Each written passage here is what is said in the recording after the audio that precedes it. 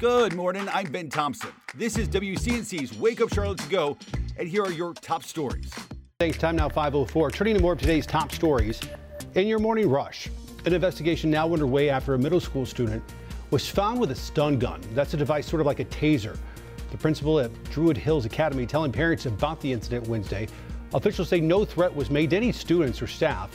Police have not commented on the investigation or said if any charges will be filed. The man accused of extorting mother of Natalee Holloway expected to be turned over to U.S. authorities today. Jordan Vandersloot was indicted back in 2010 with extortion and wire fraud in connection with the plot to sell information of where Holloway's remains were. Vandersloot is currently in prison in Peru for the murder of another woman. Holloway vanished during a high school graduation trip to Aruba back in 2005.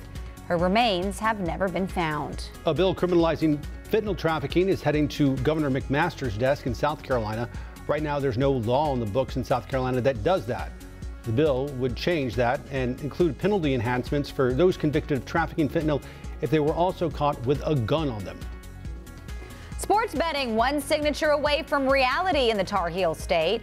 Legislation to approve and regulate sports and horse race betting is heading to Governor Roy Cooper's desk. The General Assembly gave final approval to the proposal yesterday.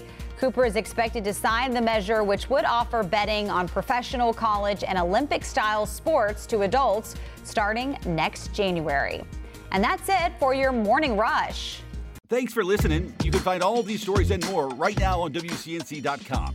Join the Wake Up Charlotte team weekday mornings on WCNC Charlotte from 4:30 to 7 a.m.